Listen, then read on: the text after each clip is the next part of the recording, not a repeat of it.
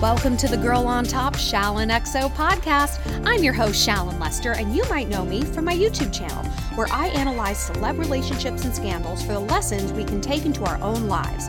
But here on the podcast, I answer the best questions you submitted over the past week. Got a love quandary? Head to my website, shallonlester.com, to get connected, and also shop my merch and take some fun quizzes.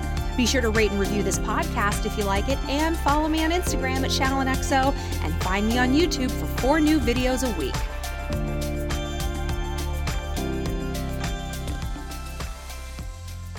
Welcome back to the podcast, my little chickadees. This week, we're going to be talking about friendships, how to make them for other people. Wait, what? I don't know if you guys have dealt with this, but having a guy in your life, your boyfriend, whatever, who doesn't have a ton of social connections can be really, really exhausting when you do have a healthy, robust social life. And vice versa. How can you kind of weed out people in your life who are maybe a little flaky, or you just realize like they're not my good fit in terms of friendship? Well, the answer is kind of the same for both, so we're going to talk about it. I'm also going to touch on some things I want you guys to know about therapy. But before we get into it, let's do our relaxation. So our mantra this week is going to be a little bit different, right? Usually it's like, I am freedom, whatever. Today, it's going to be open door, strong fence. Open door, strong fence.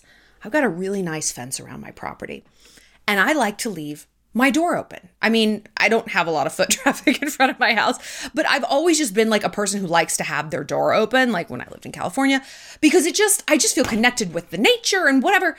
But I have, like I said, a strong fence. So I can have this openness in my home because I know I'm protected with my property boundary.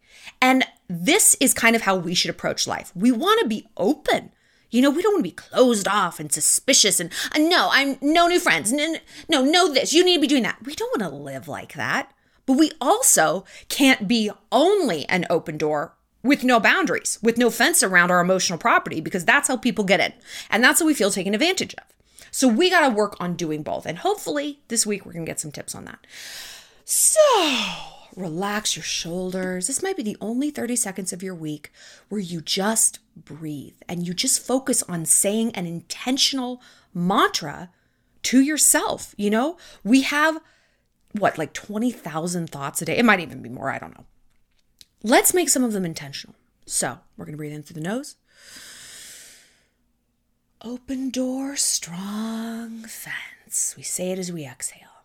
One more time. In through the nose. And out. So before we get started, just want to remind you guys, follow me on Instagram. Also pick up our book club selection, Essentialism. You can get it right down there in the podcast description. And if you have a question that you want answered one-on-one, head over to my website, shallonlester.com, and click submit a question. Or if you want like a little video shout out, you can find me on Cameo here in the USA or on Memo in the UK, Europe and Canada, I believe. So, you know, I'm a hoe in different area codes, as we know.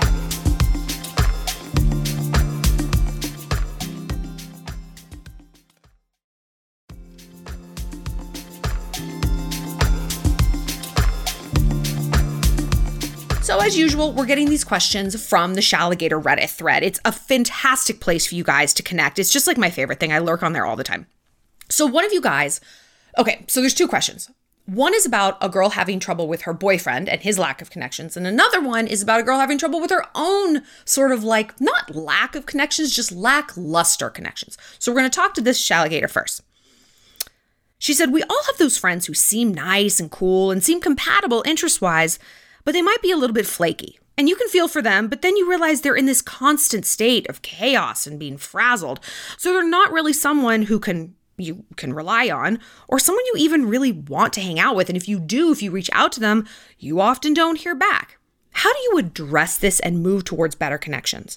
I think I've kind of distanced myself from people to prevent having bad experiences. I was so used to being different to where people that I viewed as followers rather than doers, or that worked in little packs and had cliques of friends, I would sort of like poo-poo them. But I just don't want to push people to be my friend. It seems like a defense mechanism again, but I do want better connections in my life. That's question number one. We're gonna do it a little different. We're gonna read the questions and then we're gonna do the answers, because I think that they all kind of dovetail together. Okay, this is question number 2. So my boyfriend is feeling very lonely as he doesn't have many solid friends. I, however, have too many. And generally, I form connections that I think maybe more connections than average. But here's the catch. I have more of like a bitch face and I'm not the friendliest and I'm picky about who I talk to, but I'm like bitchy nice. He, however, is super bubbly and he really tries and he's nice and he's a generous person. What's wrong though? Why aren't he forming connections and friendships? Is it his desperation that deters people? I'm a little more complex than him, I guess. I try to help, but it's difficult because these bonds really do have to form on their own. So we're dealing with 2 different people coming from 2 different angles. Someone who has a lot of connections, too many friends, and someone who has a lot of friends, but not quality friends. So you guys weighed in, and I think both of you guys on both of these questions said fantastic things. Okay, so we're going back to the girl who's looking for better connections. She said, I'm in the same situation. Sometimes connecting with friends from your past can be a solution. I started reaching out to girls that I didn't see for years, and we kind of stopped talking, even though, we're still friends, but now we're really close.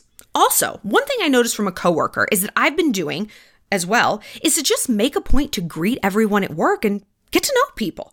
You'd be surprised at the difference in your social life just by reaching out and saying hi versus when you don't. Be the initiator sometimes. Of course, effort is needed from both sides for sure, but initiating is a great way to start things and you'll find that most people will reciprocate. I love this answer. I love this. I love this. My motto, never chase, never chase. But that's never chase boys, right? When it comes to friendships, I've moved and I have created like a huge, fantastic, really solid, amazing group of best friends here in Montana. But it's because I was bold. I was the initiator. I've talked about this before. Like, if you guys want like a deeper dive on how I made my friends out here, you can go check it out on Flays. I did a whole bunch of story times on it. But basically, yeah, I was like, hey, I'm hosting a craft afternoon. Hey, I'm making steak. Come on over. Hey, you want to get lunch? Like, I was putting myself out there. I was a really good listener. I was offering people a fresh perspective because we get kind of entrenched in our lane, in our role within our clique. Oh, she's the party friend. Oh, she's the responsible friend. Oh, she's the friend who's always single, right? So if we can come in and offer them like a clean slate, you tell me who you are, Alexis.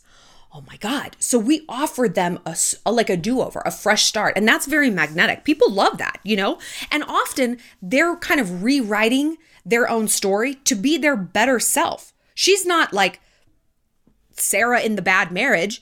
She's Sarah who's starting her own business. Like, yeah, okay, my husband sucks, I'm in a bad marriage, but this is what I want you to know about me. So being bold is really, really helpful. I also love the idea of going back into the past. I'm, approximately 500 years old now. And so many of my friends, like my good friends now, not the ones in Montana because they're new, but like people who I consider like my core best friends, they're from high school or college. And you know what? Most of us weren't that close then. I was just in Mexico with my friend Wen, and everyone on the trip, we were in a group trip. They're like, how do you guys know each other? And we're like, high school. And they're like, oh my God, have you guys been best friends since high school? And we're like, no. Like, we shared a best friend. Like, she was friends with one of my best friends, but like, no, we never hung out. And I mean, I liked her, but I didn't know her. And we reconnected much later when we were both living in New York. And it's good because you have somebody who knows you. Even if like we didn't know each other that well in high school, we knew where we came from. We knew what life was like in Irvine. We had more of a foundation than someone like, I'm going to meet at Starbucks. How do you describe it? It's like they've already sort of paid the price of admission, I guess. They have better eyes on your foundation as a person and the things that shaped you, your upbringing, maybe your first job, your first apartment. And actually, when I think about it, when I say we shared a best friend, Diane has been one of my best friends since middle school. Ugh, she was always like so beautiful and so graceful. And I'm like still in my awkward middle school phase. It's great. But we didn't hang out a ton in high school either. And we pretty much lost touch in college. We'd like text here or there if we're both in Irvine. But when we both lived in New York, we were hanging out constantly. You just really don't know. And this is why I always tell you, like, never, as much as possible, try not to burn bridges with friends because people really do change so much, so much. I've gone through this with my friends who've had children. Like some of them had kids at 28. That was so not on my radar. But now their kids are a little older. We can hang out. We can go out. They're like jazzed and energized being around me, like being single, and they're living vicariously through my Tinder. I'm like jazzed that like, oh my God, you created this amazing family. And look at this. And now you're like the head of HR for Pepsi or whatever it is.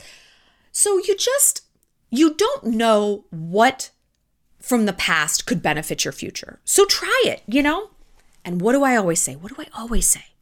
The number one question I get from you guys, it's not about family, it's not about boys, it's not about career. It's how to make friends as an adult. Number one question. This tells me that everyone wants to make friends. I mean, you guys come from all over the world, all different ages, all different backgrounds, religions, everything. And everyone wants the same thing. We want those social connections. We want those bonds. We want a tribe. So don't be afraid to put yourself out there. Yeah, I mean, there might be people like, I don't want to be friends with you. Cool, whatever, bitch, move on. Get the fuck out of my line at Starbucks. I don't care. That's fine. It's like fishing. You got to cast your line out again and again. You got to be bold. So how does this advice relate to the girl who's dealing with a guy who doesn't have friends? Well, oh my God.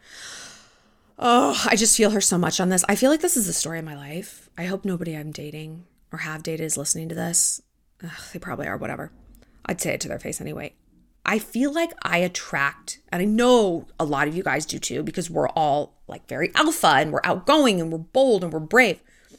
We attract people who kind of aren't, not beta males, but we attract people who don't have our social clout, not like clout like on Instagram. You know what I mean? Who maybe aren't as bold and outgoing, who aren't as socially fluid and dynamic.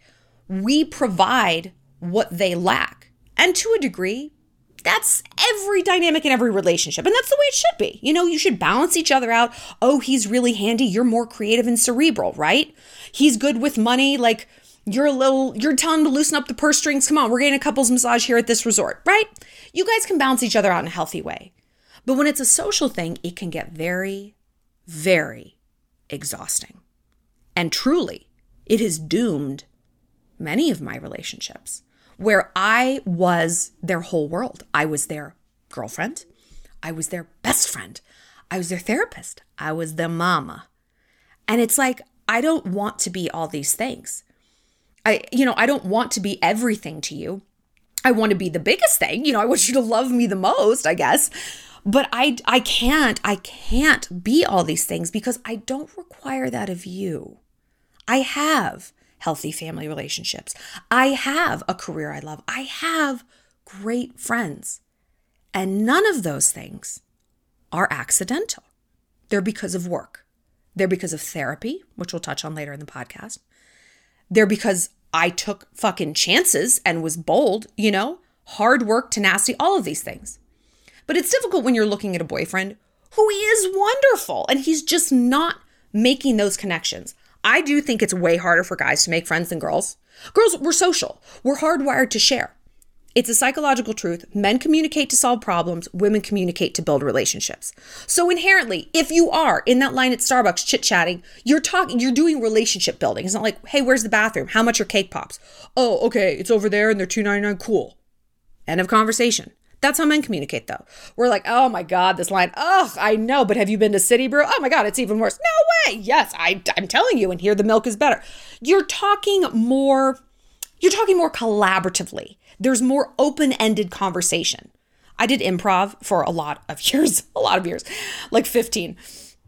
And the principal rule of improv is yes and. Like whatever your scene mate does. He's like, here we are on Mars. You're not going to be like, no, we're in Madagascar. Then the scene ends, right? Where do you go with the no? It's a shut door. You say, yes, and we're here on Mars and our spaceship is broken. Yes, our spaceship is broken, but we have all of this grape nuts to eat. Like whatever the fuck it is. So you yes and to create further dialogue. Women inherently know this. It is, like I said, how we're hardwired. For guys, it's not. Like if you look at dudes and who they're friends with, a lot of times it's coworkers. I mean, gosh, the last 2 serious relationships in my life, they're only friends with their coworkers, And it's hard because they don't have people from their past who are historians, memory keepers, who will be like, hey, dude, you're drinking too much. This is not how you were even in college. This is not who you are. I know you. I'm going to help keep you on the middle path. They don't have that. And that's tough because then that role falls to you.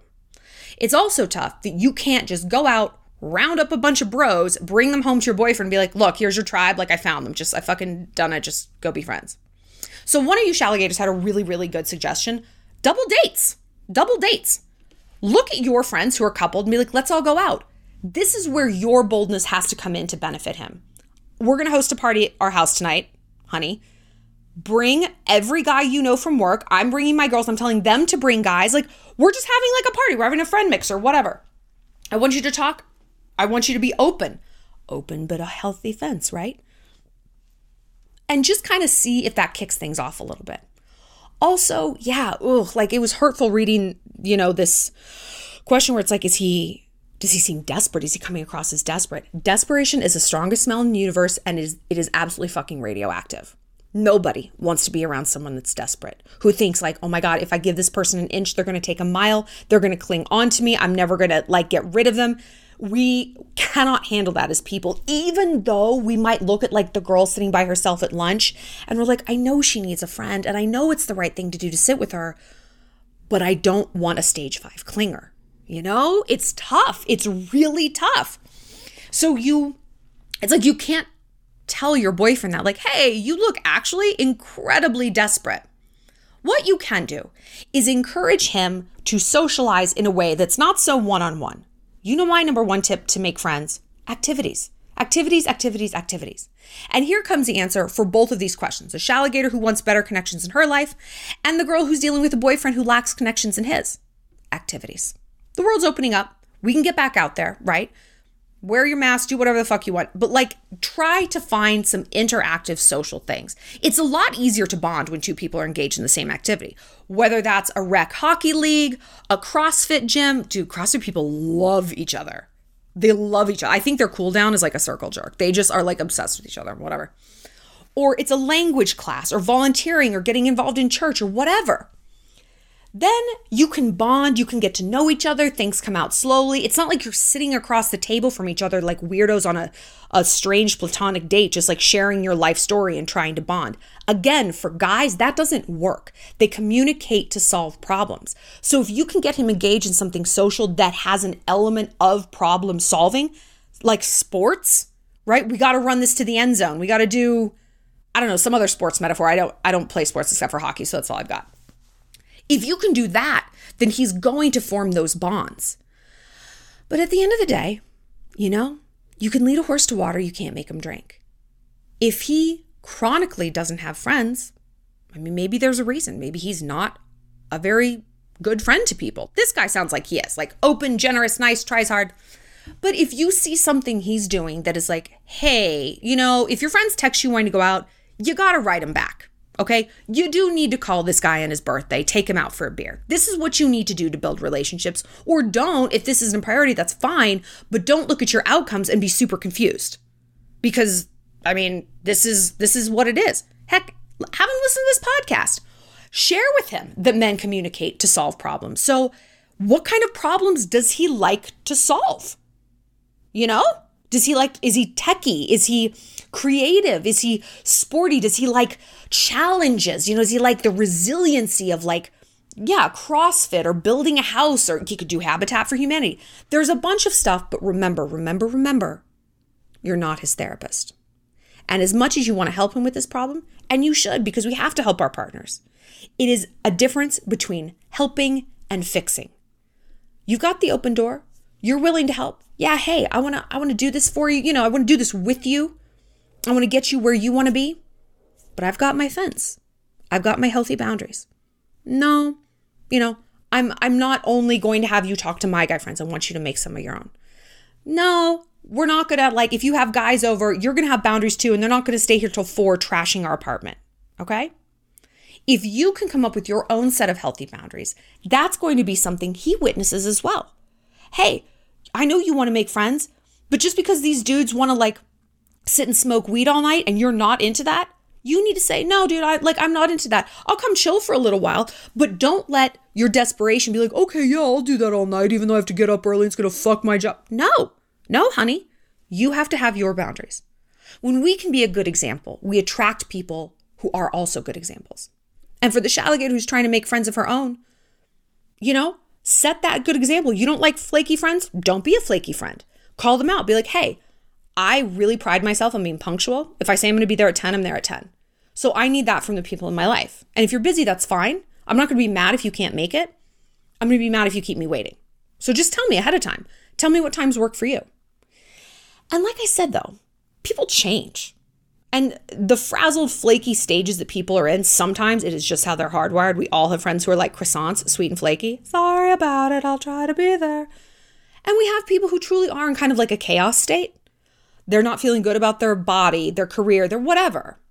And it's manifesting in what they deem the more elastic areas of their life, usually their friendships. It's like either she's not going to cut me off, or if she does, fuck man, whatever. So I'm going to play out my chaos in a way that feels a little bit safer. So that's okay. You don't need to go scorched earth. You don't need to have a big dramatic blow up. You don't need to talk shit to the rest of your friends. You can just back burner them. And then front burner, like that other Shallagator said, some people from your past, some people from your work, some people you're getting involved with your own life, your own activities. Going back to the girl whose boyfriend needs some people. If you're showing him, hey, look at my 360 life. I have Spanish lessons on Wednesday. I have volleyball on Thursday. I go to church every Sunday.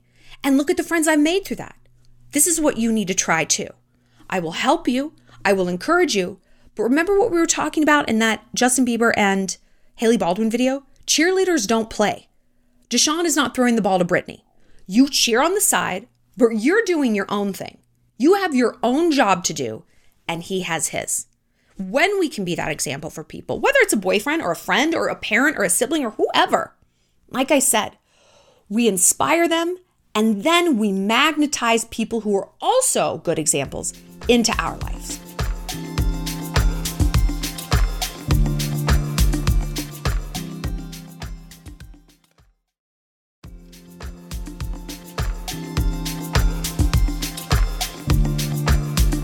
There's one other thing, necessarily a question. It's like sort of an answer to a question that nobody asked.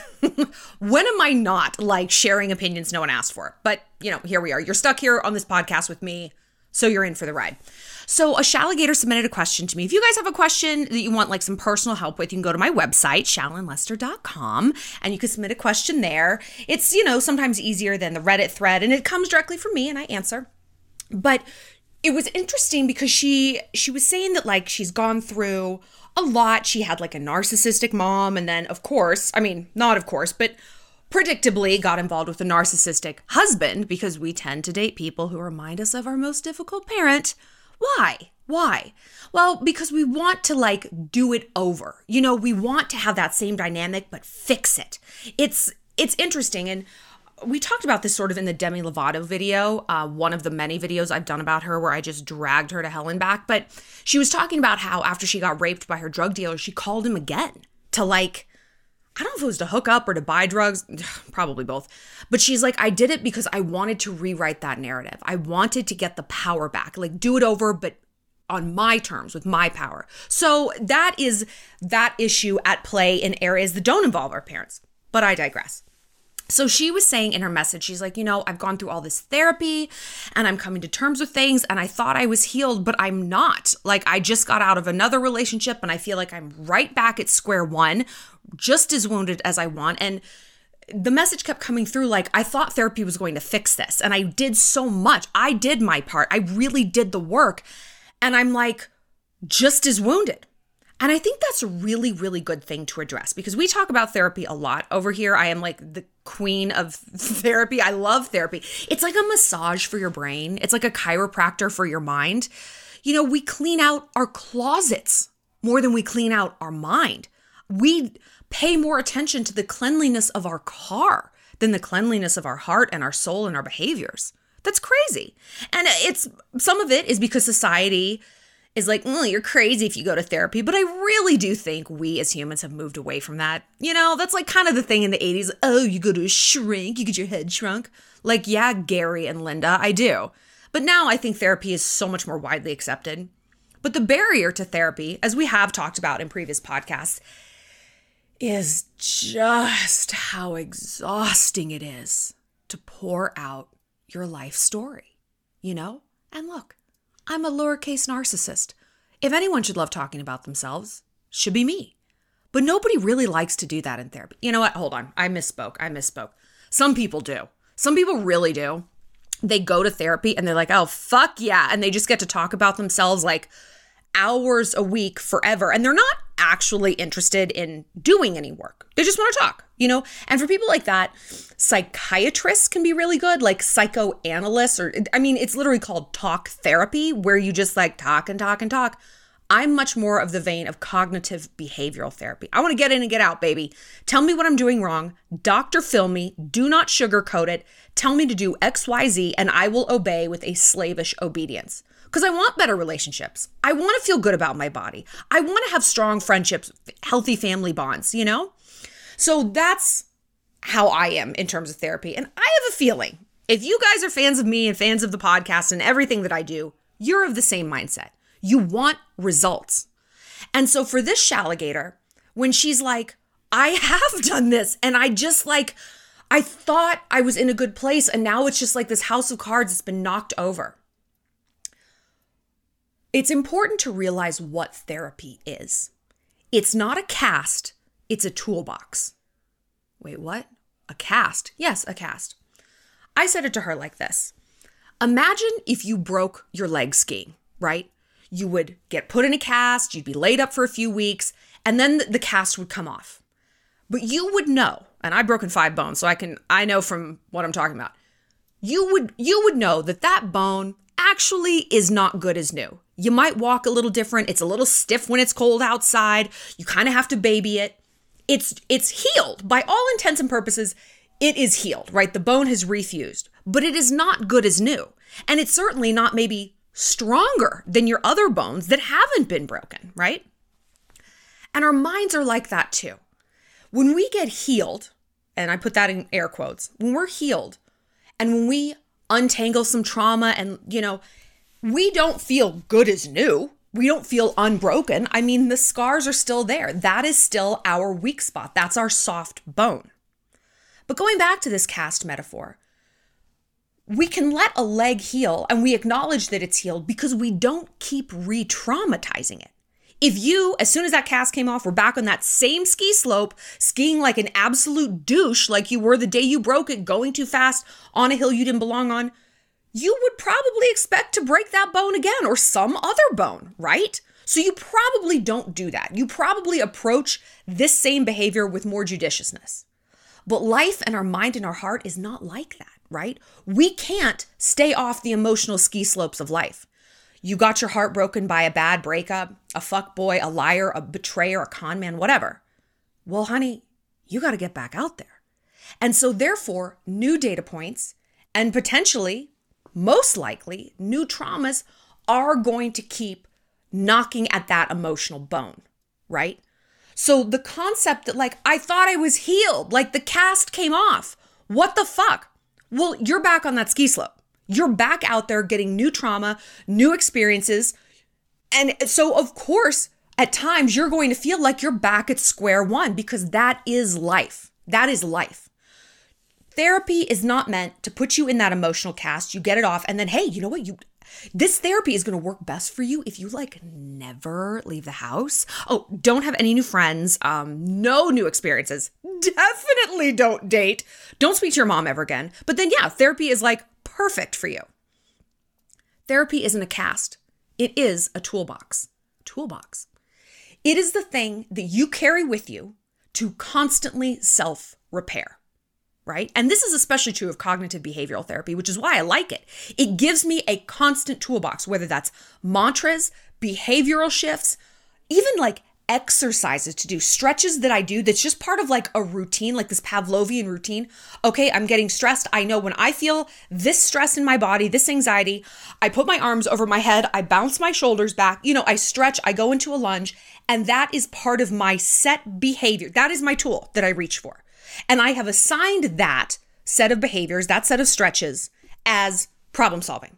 When I do this routine, I am going to feel better. And your mind, who doesn't want to be stressed, doesn't want to be anxious, is like, all right, that works for me, man. I love how my mind sounds like a sloth that just learned to talk. It's not like sharp and incisive. It's like, okay. It's like it just crawled out of a tar pit. But it's a set of tools. And so we are constantly in a state of self-reparation, of self-repairing, because we have that toolbox. And so if we go through life thinking, well, I tried therapy and it just didn't work for me. Gee, who did say that? Demi Lovato said that. Her idiot fans, well, she tried to be sober. It didn't work for her. Okay, I should say it did not after an overdose and 3 heart attacks, whatever. But we can't think that this is a one and done thing.